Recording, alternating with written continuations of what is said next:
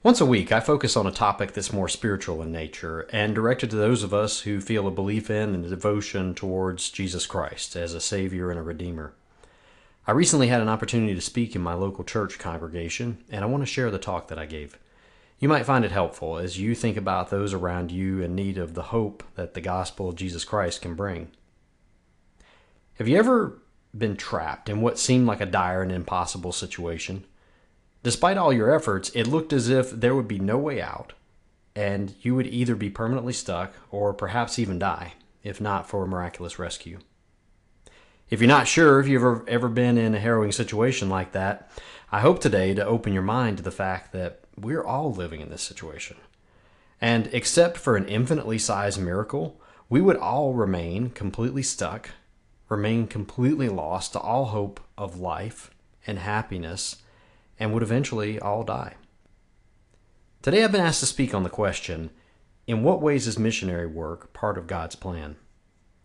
When you hear that phrase, missionary work, you might picture young men or young women in their Sunday best and their name tags knocking on people's doors.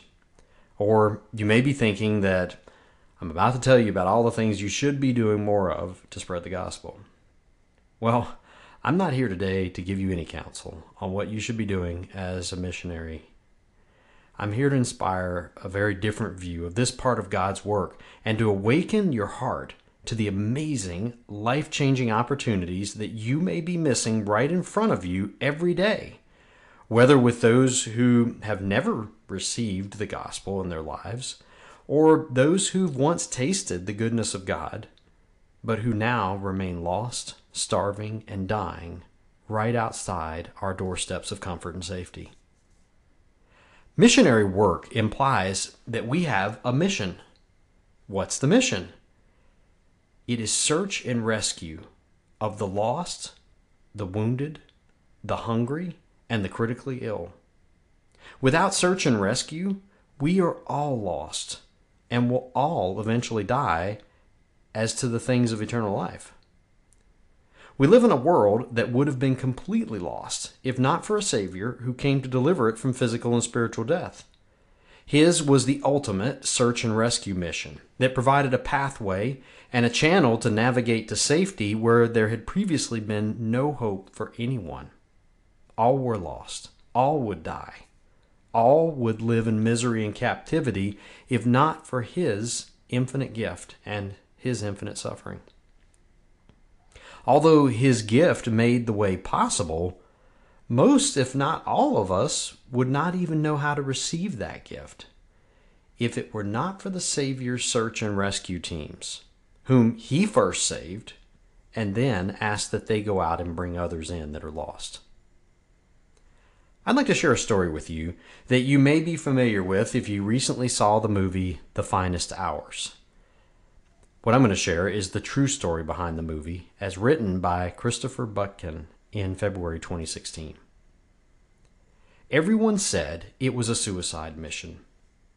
4 young Coast Guardsmen ordered out to sea aboard a 36-foot wooden boat to fight hurricane-force winds and 70-foot waves, not even knowing if there were survivors on the broken-up tanker.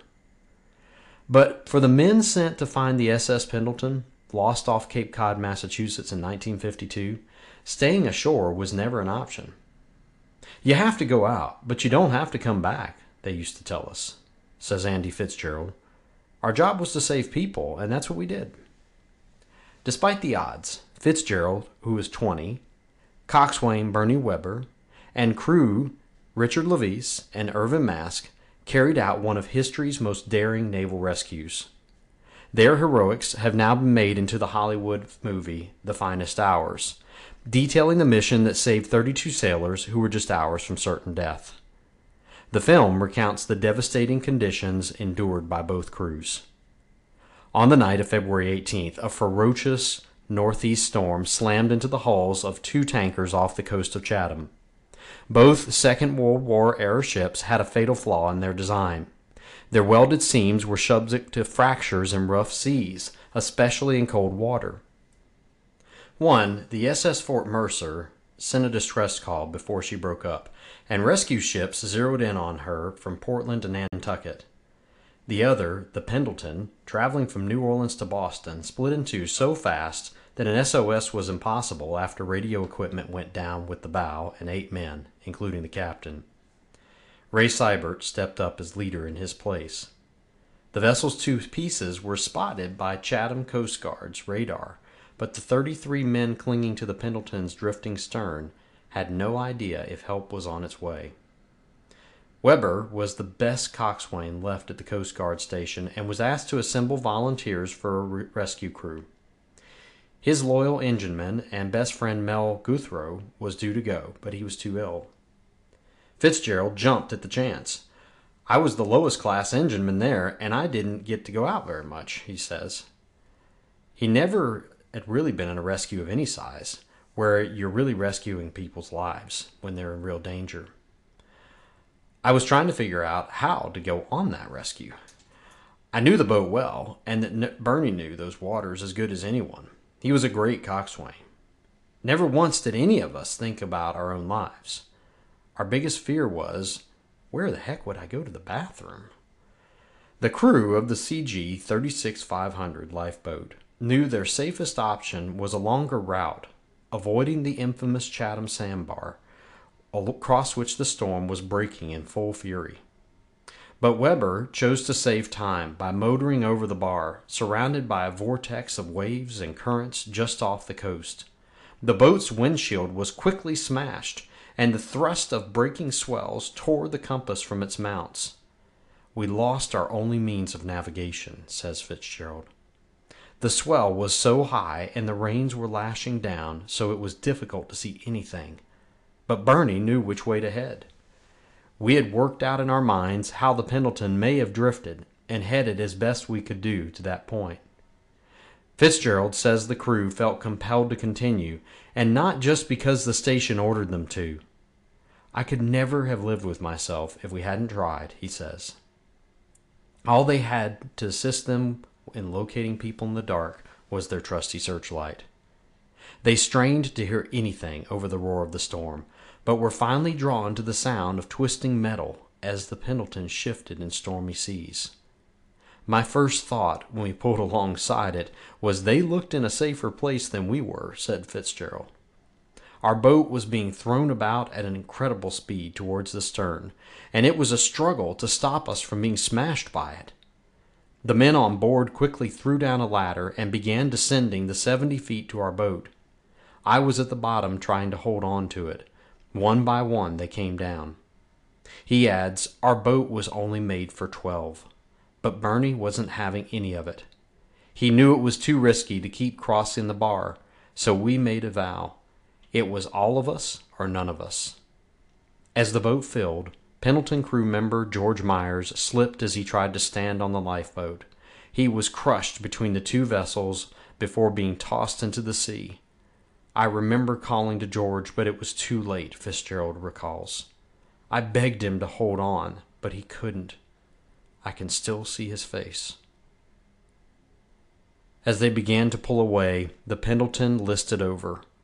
Without a compass, the men struggled to find the harbor.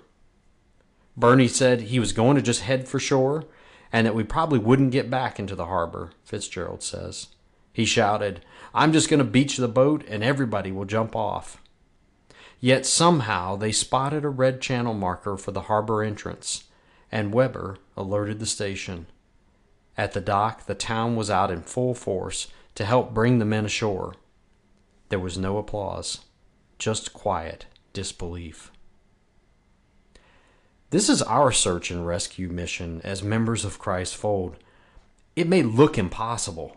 We may feel completely under-resourced. Just in your local area, you're probably just a few thousand that have been sent on a rescue mission to hundreds of thousands or maybe millions, with a lifeboat that may appear to only hold a few people. Like the rescuers in our story, we may not even know how to get out of the harbors of our lives to rescue others. But we can choose to answer the distress call and go out. And if we can allow the Savior to kindle a fire of love in our hearts for those who will die if we don't step off of our shores of safety and go after them, He will show us similar amazing rescue opportunities that will change our lives and the lives of those we save. I'd like to share one more story by Jane B. Malin that illustrates the work that God's doing through missionary work. The day school was out at the beginning of each summer, our family went to our ranch in Wyoming. It was there, with my parents and brothers and sisters and a few cousins mixed in, that I learned about family loyalty, love and concern, birth and death, that one must finish a job once it's started, and to quote my father, there are only two things important, the family and the church.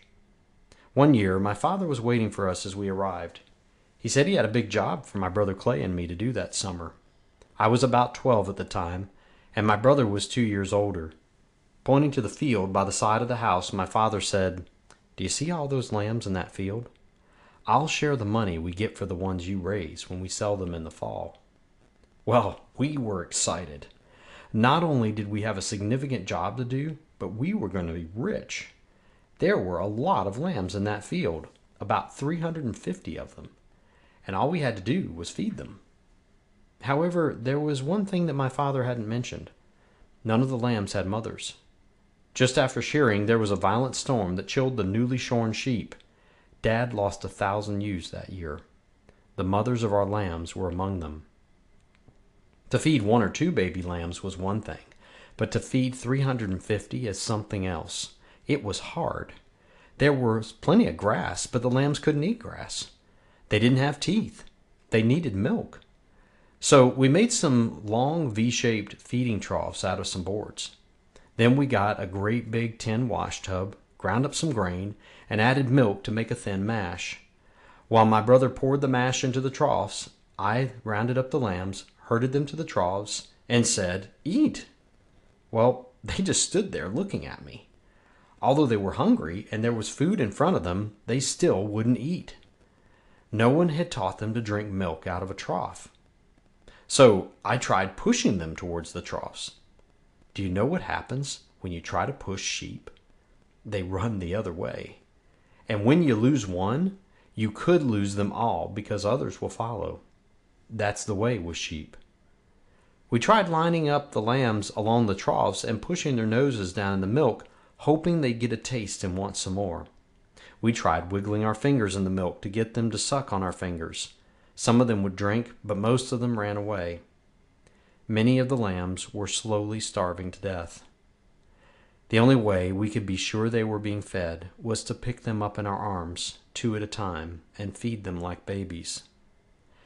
And then there were the coyotes. At night, the coyotes would sit up on the hill and they'd howl. The next morning, we would see the results of their night's work, and we would have 2 or 3 more lambs to bury. The coyotes would sneak up on the lambs, scatter the herd, and then pick up the ones that they wanted and go after them. The first were those that were weak or separated from the flock. Often in the night, when the coyotes came and the lambs were restless, my dad would take out his rifle and shoot in the air to scare them away. We felt secure when my dad was home because we knew our lambs were safe when he was there to watch over them. Clay and I soon forgot about being rich. All we wanted to do was to save our lambs. The hardest part was seeing them die. Every morning we would find 5, 7, 10 lambs that had died during the night. Some the coyotes got, and others starved to death, surrounded by food they couldn't or wouldn't eat. Part of our job was to gather up the dead lambs and help dispose of them. I got used to that, and it really wasn't so bad until I named one of the lambs. It was an awkward little thing with a black spot on its nose. It was always under my feet, and it knew my voice. I loved my lamb. It was one I held in my arms and fed with a bottle like a baby. One morning, my lamb didn't come when I called. I found it later that day under the willows by the creek. It was dead.